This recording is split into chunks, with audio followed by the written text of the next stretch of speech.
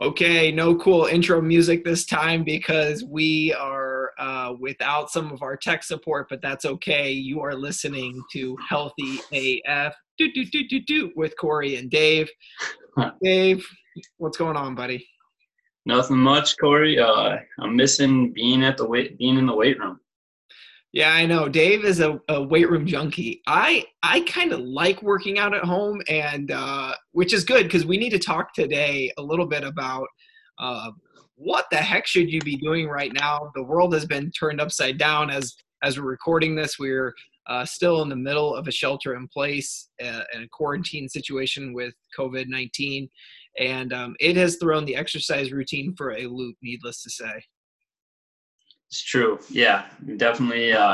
It for me more than Corey probably because Corey's doing all his FRC stuff, whereas I've been doing all like the heavy weights and everything. Hey, I got a kettlebell or two at home. But I think that's actually a good segue, Dave, into um, you know, what should people be doing right now? I mean, we had this routine, right, of going to the gym, or getting together with people for even recreational sports, and some of that is off. I guess if you're golfing, you can do that now. But I don't know, where do you even advise people start? I mean, well, first off, big milestone for me. The other day, I broke 100 strokes while golfing. So, Hey. speaking of being able to golf now, but any case, as far as just like what people should do, I think a big thing is to think about, aspects of your fitness that you're missing, right? So we all have goals that we're aiming for. And inevitably, when we aim for one goal, other goals will kind of fall by the wayside, right? So if I'm going for to be elite in performance, then obviously I might have to sacrifice health or physique or likewise. So I think, for someone like me, I can't get into the gym and lift heavy as much as I would like. So I was fortunate enough to have some dumbbells and everything and just put together like a body weight hypertrophy and movement program where I'm focusing on building muscle, but also focusing on moving through full ranges of motion. And then in addition to that, I still try to make sure that I get some sort of aerobic work in because that's something that, I wasn't as focused on. So I'm trying to essentially fill in the gaps as I'm training and trying to think about what are things that I missed that I wasn't really doing as much of during the time that I was focusing on strength that I can now change my focus and change my perspective and start to work on those things a little bit while I have the opportunity to. Yeah, and that's really a great point. And I've had that conversation with a few people around like, hey, let's shift away from what you're doing. Like if you were lifting really heavy, right? Like maybe now is the time to increase rep range. Maybe you're doing more metabolic work. Maybe you're getting your heart rate up more. Maybe you're layering in more cardio. Maybe you're trying to build your cardiac base and working with a mobility routine to improve your base level flexibility. I think all those, there's so many things you can do, and I think that's really I love, Dave, how you kind of mentioned like shifting your focus away from um, the heavyweights because you didn't have them to more muscle building, which we've talked about in the past.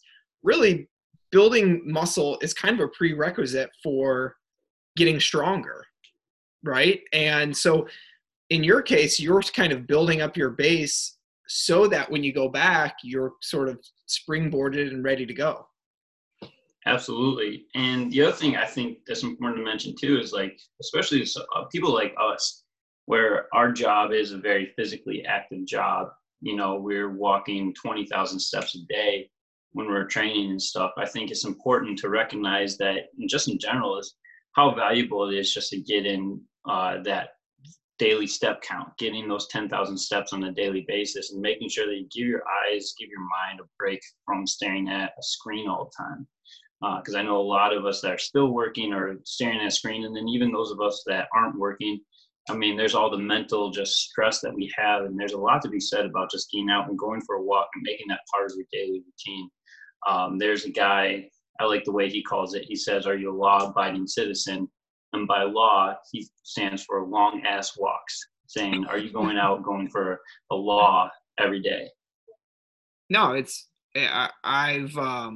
I've definitely been challenged in this because, like you said, our industry lends itself to being very active and on our feet. And I give kudos to my wife for this because she's always pushing me to get out and take a break and do a few walks. And I mean, it really does make a huge difference. And for a lot of people, I mean, I'd almost go as far to say, like, prioritize the walk before anything, because I feel like it's something that you is duplicatable, right? It's something that you can always do. There's great health benefits from it, and it's so simple. You don't need anything, but can really make a big impact on your health.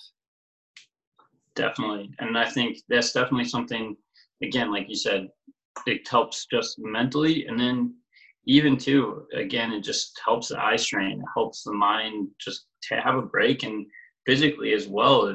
It helps with the aerobic capacity. It helps build an aerobic base. Yeah. So in that, like for me personally, I have just been doing 1 to 2 walks a day, and then I've been trying to do two workout sessions a week, kind of dedicated more towards like flexibility, mobility, staying moving, especially because I'm sitting a lot more, which I feel like is helping me be more empathetic with all the people I work with that have desk jobs. And then I'm also trying to get like 2 lifting sessions, like cardio type, moving, keep my muscles active. That's kind of what my routine looks like. When you break out your routine, Dave, what, does it shake out similar? What does it look like? I think for me, one of the things I've thought about, and keep in mind, I'm kind of a nut when it comes to the gym, but one of the things I've been thinking about is I've increased the frequency of how often I work out. So in addition to trying to get out and go for a walk, especially as the weather's getting nicer, I now do about 8 workouts a week or so, not as long of workouts, but because I'm using lighter weight, I know that I can handle the frequency a little bit more. And then also with my workouts, I've been focusing on doing exercises, like I said earlier, that use a full range of motion, and working through my full joint range of motion while using weight, as well as doing more exercises that require me to stand, because I've been sitting at my desk for so much more. And then in addition to that, I've been playing around with my breathing while I do the exercises. I'm using lighter weight, so I'm trying to think about how can I work on my positioning, going through a full range of motion, but then even like how can I manipulate my breathing to change the exercise? Yeah, and I like that. I mean, even talking back and forth with you, it's made me realize like, hey, if I'm doing lighter weights at home, like with a kettlebell or dumbbell, I can probably add in another day, right? Whereas like a lot of times we might say, hey, if you're lifting heavy 3 or 4 times a week, you need X amount of rest days. Whereas, many of us don't have a home gym. So because those loads are lighter, you could probably get more frequency in. Absolutely. And I mean, for someone like you and I too, like we'll probably experiment with different exercises, and honestly, it'll probably help us out as coaches come back with our clients. I've been playing around, like I said, with breathing and gait cycle and taking these quote unquote bro exercises and almost making them more functional. Yeah, no, I love that. What's one example of sort of a bro exercise that you've taken and made more, as we always like to say our favorite word, more functional? Yeah. So like I said, I've come to the realization with some education that breathing is the body's number one priority. And then outside of that, the most fundamental movement pattern is locomotion, getting from point A to point B. That's what humans are designed to do ultimately. And so I thought about the gait cycle and the reciprocal motion that goes through the gait cycle. And so one thing I've been playing around with is even just like take a bicep curl. Rather than doing both arms at the same time, I will go one arm at a time. And as I curl the arm up, I'll reach it and kind of get a little of that rotation through the rib cage that mimics the gait cycle. And then I'll come back down and I'll switch. Now, this is obviously hard to show via podcast and describe, but essentially I'll get the curl, I'll reach my elbow for the wall. And then when I come back down, I try to come back to neutral before I rotate to the other side. And so I've been taking the bicep curl and, made it more quote unquote functional, and just thinking about how I can layer that and make it a more effective exercise. So then when I have clients that, maybe want to build their arms or do some arm work, I can give them some arm work that I know is going to carry over to overall daily movement. Right. And I mean, if you think about it, like, you're hitting the best of both worlds, right? We all want to look good and feel good and perform well, right? So even like a simple example like you just showed could be applicable to athletes wanting to obviously improve at their craft, and for adults looking for options to strengthen but stay functionally fit. So I love it. I think that stuff's exciting. I know I've seen a little bit of it in our group classes, which if you don't know yet, we actually have been running live Zoom classes where we interactively coach you as we go through things. And we actually have a free 21-day challenge that we put our adults through. We leverage our app, some cool different things. We've got nutrition. We'll put a link in the show notes so you can check that out. But we also have a free 7-day challenge for our athletes as well, looking to get into a regiment, because it's so important right now. We a lot of us have more time, but we're not 100% sure what to do at that time, or it's just being wasted. So we're really working hard on our end to provide some online options. We're excited about the potential of moving into phase 3 and what that looks like for Illinois, and maybe getting outside and doing some training sessions. So if we can help you with that, we would love to. But like I said, we'll put a link in the show notes for that.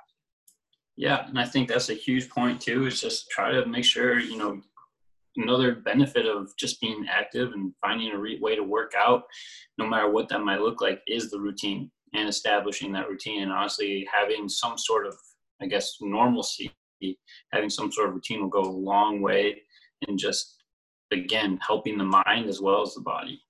Yeah.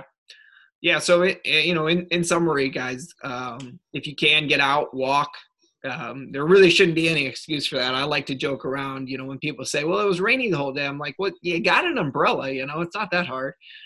Get out, walk. There's tons of workout resources. We have plenty of options for you as well. But be thinking about how you can modify your program now to maybe hit some goals that you weren't previously prioritizing. I think that's one of the big things to really think about.